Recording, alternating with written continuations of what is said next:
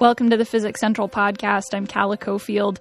Today on the podcast, I'm talking to science writer Dan Falk about his new book, The Science of Shakespeare. William Shakespeare lived in a very exciting time for science, but did it influence his work? This is something that scholars debate about. Today we'll talk about some of Shakespeare's possible references to scientific theories, some interesting name-dropping, how Shakespeare is like Carl Sagan, and a theory that Hamlet is an allegory for the historical debate over whether the Earth or the Sun is at the center of the solar system. All that today on the Physics Central podcast. The English writer Ben Jonson said that William Shakespeare was not of an age, but for all time, meaning that people can find truth in his work no matter where or when they are living.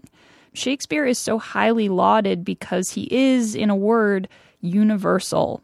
Which is interesting because during Shakespeare's lifetime, the way people thought about the universe was changing drastically.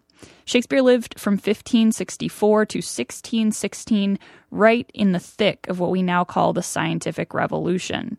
This was when modern science, as we know it, was born. People started relying on evidence-based reasoning to draw conclusions about the natural world, and they hadn't done that before. It's not a stretch to believe that even though Shakespeare is universal, that he was also a product of his environment, that the ideas present during his lifetime would have had an impact on how he saw the world and thus how he wrote about it. Is it possible that the scientific revolution not only gave us modern science, but also influenced Shakespeare's take on humanity? So that's sort of the big question, right? And that's what everybody wants to know when they find out I've been writing about this subject. This is Dan Falk. He's a freelance science journalist, a regular contributor to CBC Radio. He's the author of 3 popular science books that deal largely with physics. And the most recent of them is The Science of Shakespeare, where he explores that big question: was Shakespeare aware of the scientific revolution? And if so, did it influence his work? Falk and I talked about it over lunch in a cafe in New York City. We have Shakespeare, being alive during this very, very interesting period, a very intellectually stimulating period. There were, of course, very traditional ways of looking at things. There was astrology and magic of all kinds, witchcraft, that is to say, people accusing each other of being witches. And these things were very much around, very, very pervasive in Shakespeare's time. But also, Copernicus had published his book, the heliocentric version of the cosmos, saying that the planets go around the sun as opposed to having everything go around the earth, which was the old view of the ancient Greeks. So that was published 20 years before Shakespeare was born. Vesalius, at the same time, published his book about human anatomy, the first sort of modern book about the human body, again, sort of critiquing some of the old ideas of the ancient Greek thinkers. So there were these new ideas in the air. And there's Shakespeare, there he is, right in the middle of it. So I think that's my entry point. It's like, well, he must have had something to say about this, but even if he doesn't say anything directly, it's still a good entryway into this period of science and this period of discovery. So did Shakespeare talk directly about any of these new scientific ideas? The traditional view is that Shakespeare doesn't tackle these ideas head-on, and as compared with, for example, other writers of his time like John Donne or John Milton. John Milton lives a little bit later, and they tackle it, they confront the so-called new philosophy very, very directly. The traditional view is that Shakespeare doesn't do it in quite the same way, but having said that, ideas certainly keep popping up. Shakespeare did have a very different style than Milton and Donne, so maybe he just talked about these things in more subtle ways. There seem to be examples of places where Shakespeare may have referenced specific scientific ideas. For example, atomism. This was actually introduced by the ancient Greeks, and it's just generally the idea that matter consists of these basic building blocks. This idea was actually going through a bit of a renaissance during Shakespeare's lifetime. There's a passage in Romeo and Juliet where Mercutio is talking to Romeo about Queen Mab. It's the Queen Mab speech about this little Celtic goddess who goes into your brain through your nose while you're sleeping and affects your dreams. And he uses the phrase, a coach drawn by a team of atomi, or a team of little atomi, something like that. The theory of the Celtic goddess causing dreams is still unconfirmed, but the Greeks were correct in their general idea that matter is made of tiny building blocks. Now, of course, it would be centuries before atomic physics as we know it today would appear. It's important to note, though, that in Shakespeare's day, atomism was compared to atheism, and atheism was considered a form of treason. So this was a scientific idea that was definitely pushing up against the old paradigm.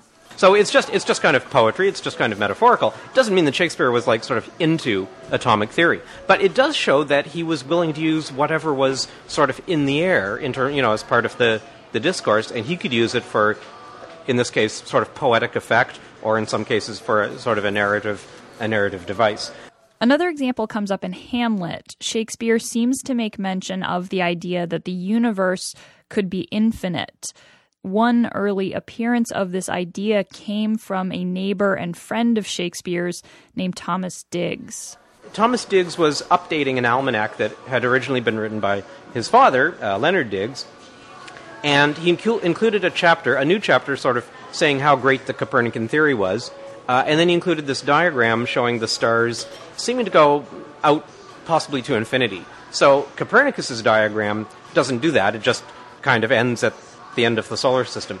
And certainly the Aristotelian diagrams that you see show like a sphere of fixed stars, but that's it. So there'd be nothing beyond, other than maybe, angels or something like that. But in Thomas Digges's diagram, you actually have the stars kind of going and going. So you've got this idea of maybe an infinite universe. So this is new. This seems to come sort of hand in hand with Copernicanism.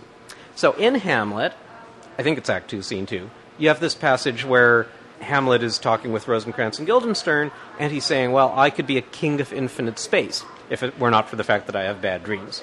So, king of infinite space, it's a very unusual phrase, and scholars have sort of toyed with it. Nobody seems to have a really good explanation for why that line is there, and it's not a phrase that's commonly used. On the few other occasions where Shakespeare mentions the infinite, he's not talking about spatial extent, he's talking about some other sense of the word infinite. So that's quite interesting, and a few people have pointed to Thomas Digges, and maybe this is an allusion to this view of the infinite universe, which sort of by definition has to be a Copernican universe. Of all Shakespeare's plays, Hamlet may be the most highly analyzed as a work of literature, and some theories suggest that it may also be the most science-packed play that Shakespeare ever wrote. There just seem to be a lot of weird coincidences in Hamlet. For example, there are a few items in the play that seem as though they could be making direct reference to Tycho Brahe, who was one of the early instigators of the scientific revolution. Tycho Brahe was a Danish astronomer, pre-telescopic, so he's generally considered to be the greatest of the observers to have lived before the invention of the telescope. The king liked his work so much that he gave Tycho Brahe his own island to do his work from. This is an island in the strait that separates Denmark from Sweden. In those days, it was all part of the Danish kingdom. And he built this grand observatory. The island lies just off shore of a town with a castle in it. And it's not just any town and any castle. It's Kronborg Castle. The town is called, in Danish, Helsingør, if I'm pronouncing it right. In English, Elsinore. So this is the setting that Shakespeare chose for Hamlet. He didn't have to. There were sort of medieval, or there were earlier versions of the story that became Hamlet, but they just refer to Denmark. They don't specifically say Elsinore. So this was Shakespeare's original idea, to bring it to Elsinore and it would be interesting to know why he did that. The coincidences continue. And then we look at the names in the character names in Hamlet, and there's a long list of them. Claudius, Ophelia. These are all very vaguely classical-sounding, more or less Latin-sounding names, very traditional. And then you get to the two courtiers, Rosencrantz and Guildenstern, and these names really leap out at you because they sound very Danish, right? So where did Shakespeare get the idea to use these names? Now, Shakespeare never visited Denmark, although it is worth mentioning that some of his fellow actors did. Some people from his acting company did perform at Elsinore, so you've got that. But now we go back to our friend, the astronomer Tycho Brahe. he was making all these observations and then sending copies of it to his colleagues across Europe, and that includes sending them to Thomas Digges and to other scientists in England. And so he's got this stack of papers, and then at the top he has this engraving of himself. It's a professional engraving, and the portrait shows him in the middle, but then around the outer perimeter you've got the family crests of his various relatives. So when you then now take a close look at this engraving, you see two names that actually look quite familiar. You see Rosencrantz and you see Guildenstern. And that's pretty interesting. So did Shakespeare just hear about that from, friends who had visited Denmark? That's possible. But there is still yet another possibility, and I think it's actually very plausible, and that is that Shakespeare saw the engraving. This engraving was making the rounds, so maybe Shakespeare actually saw the Tycho Brahe engraving, and if he did, maybe he liked the sound of those two names, Rosencrantz and Guildenstern. There's no way to know for sure if Shakespeare just liked the sound of these names or if he was intentionally name-dropping. But in exploring this question, it's important to know that the scientific revolution wasn't just about science. It introduced some very deep philosophical questions to the general public. For example, the fact that the Earth is not the center of the universe means that the heavens do not revolve around us, so that shakes loose a lot of old ideas about fate and destiny and God. So it wouldn't be surprising if those ideas made their way into the literature of the day. And one person that Falk talked to believes that Shakespeare very deliberately made these references, and that the Rosencrantz and Guildenstern coincidence is just the tip of the iceberg. One of the people I spoke with as I was researching the book was a retired astronomer named Peter Usher, who has sort of a whole elaborate theory about this, that everybody in Hamlet sort of stands in, that is, everybody in the play, Hamlet, kind of stands in for a real-life figure, either an astronomer or a philosopher, either from Shakespeare's time or from ancient times.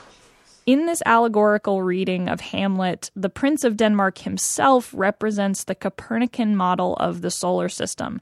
This is the one with the sun at the center and all the planets orbiting around it. And we know now that this is the true model of the solar system. So in this allegory, even though Hamlet dies, the idea lives on. The villain of Hamlet is the old Ptolemaic model, in which everything orbits around the Earth. Now, the Ptolemaic model is named after Claudius Ptolemy. Claudius. The villain in Hamlet is named Claudius. So is that just a coincidence? We may never know for sure. So that's all very interesting. But as I say, Peter Usher's theory, you may want to take it with a grain of salt. It's very interesting. And this allusion to the, I mentioned the King of Infinite Space, is this alluding to Thomas Digges, who Thomas Digges was a Copernican. Are we getting a glimpse of what Shakespeare actually thought about the universe? Well, that's a hard one to answer.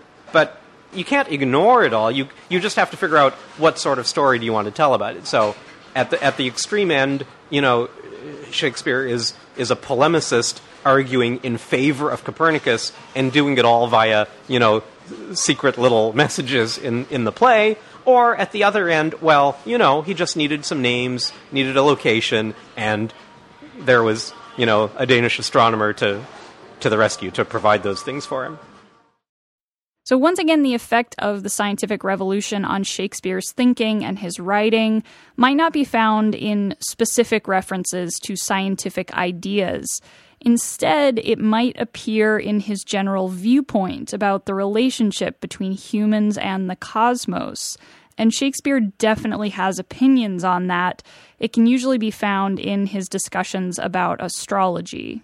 So astrology comes up often in Shakespeare's writings, and in different ways. So sometimes it's just the way the characters talk to each other. But in a play like King Lear, you have sort of a very interesting conflict, or I should say contrast, between worldviews. You've got Gloucester saying these late eclipses of the sun and moon portend no good to us.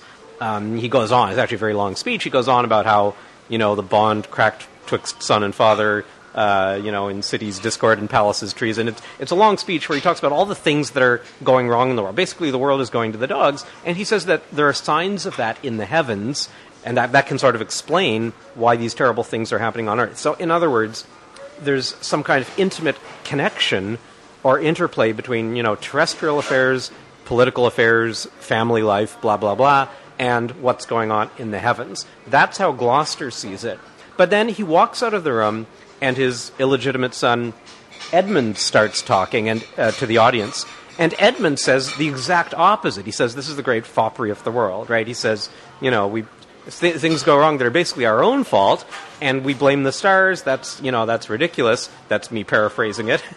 And Shakespeare says it more poetically. The line goes, "This is the excellent foppery of the world, that when we are sick in fortune, often the surfeit of our own behavior, we make guilty of our disasters, the sun, the moon, and the stars, as if we were villains by necessity, fools by heavenly compulsion, knaves, thieves, and treachers by spherical predominance, drunkards, liars, and adulterers by an enforced obedience of planetary influence, and all that we are evil in by a divine thrusting on."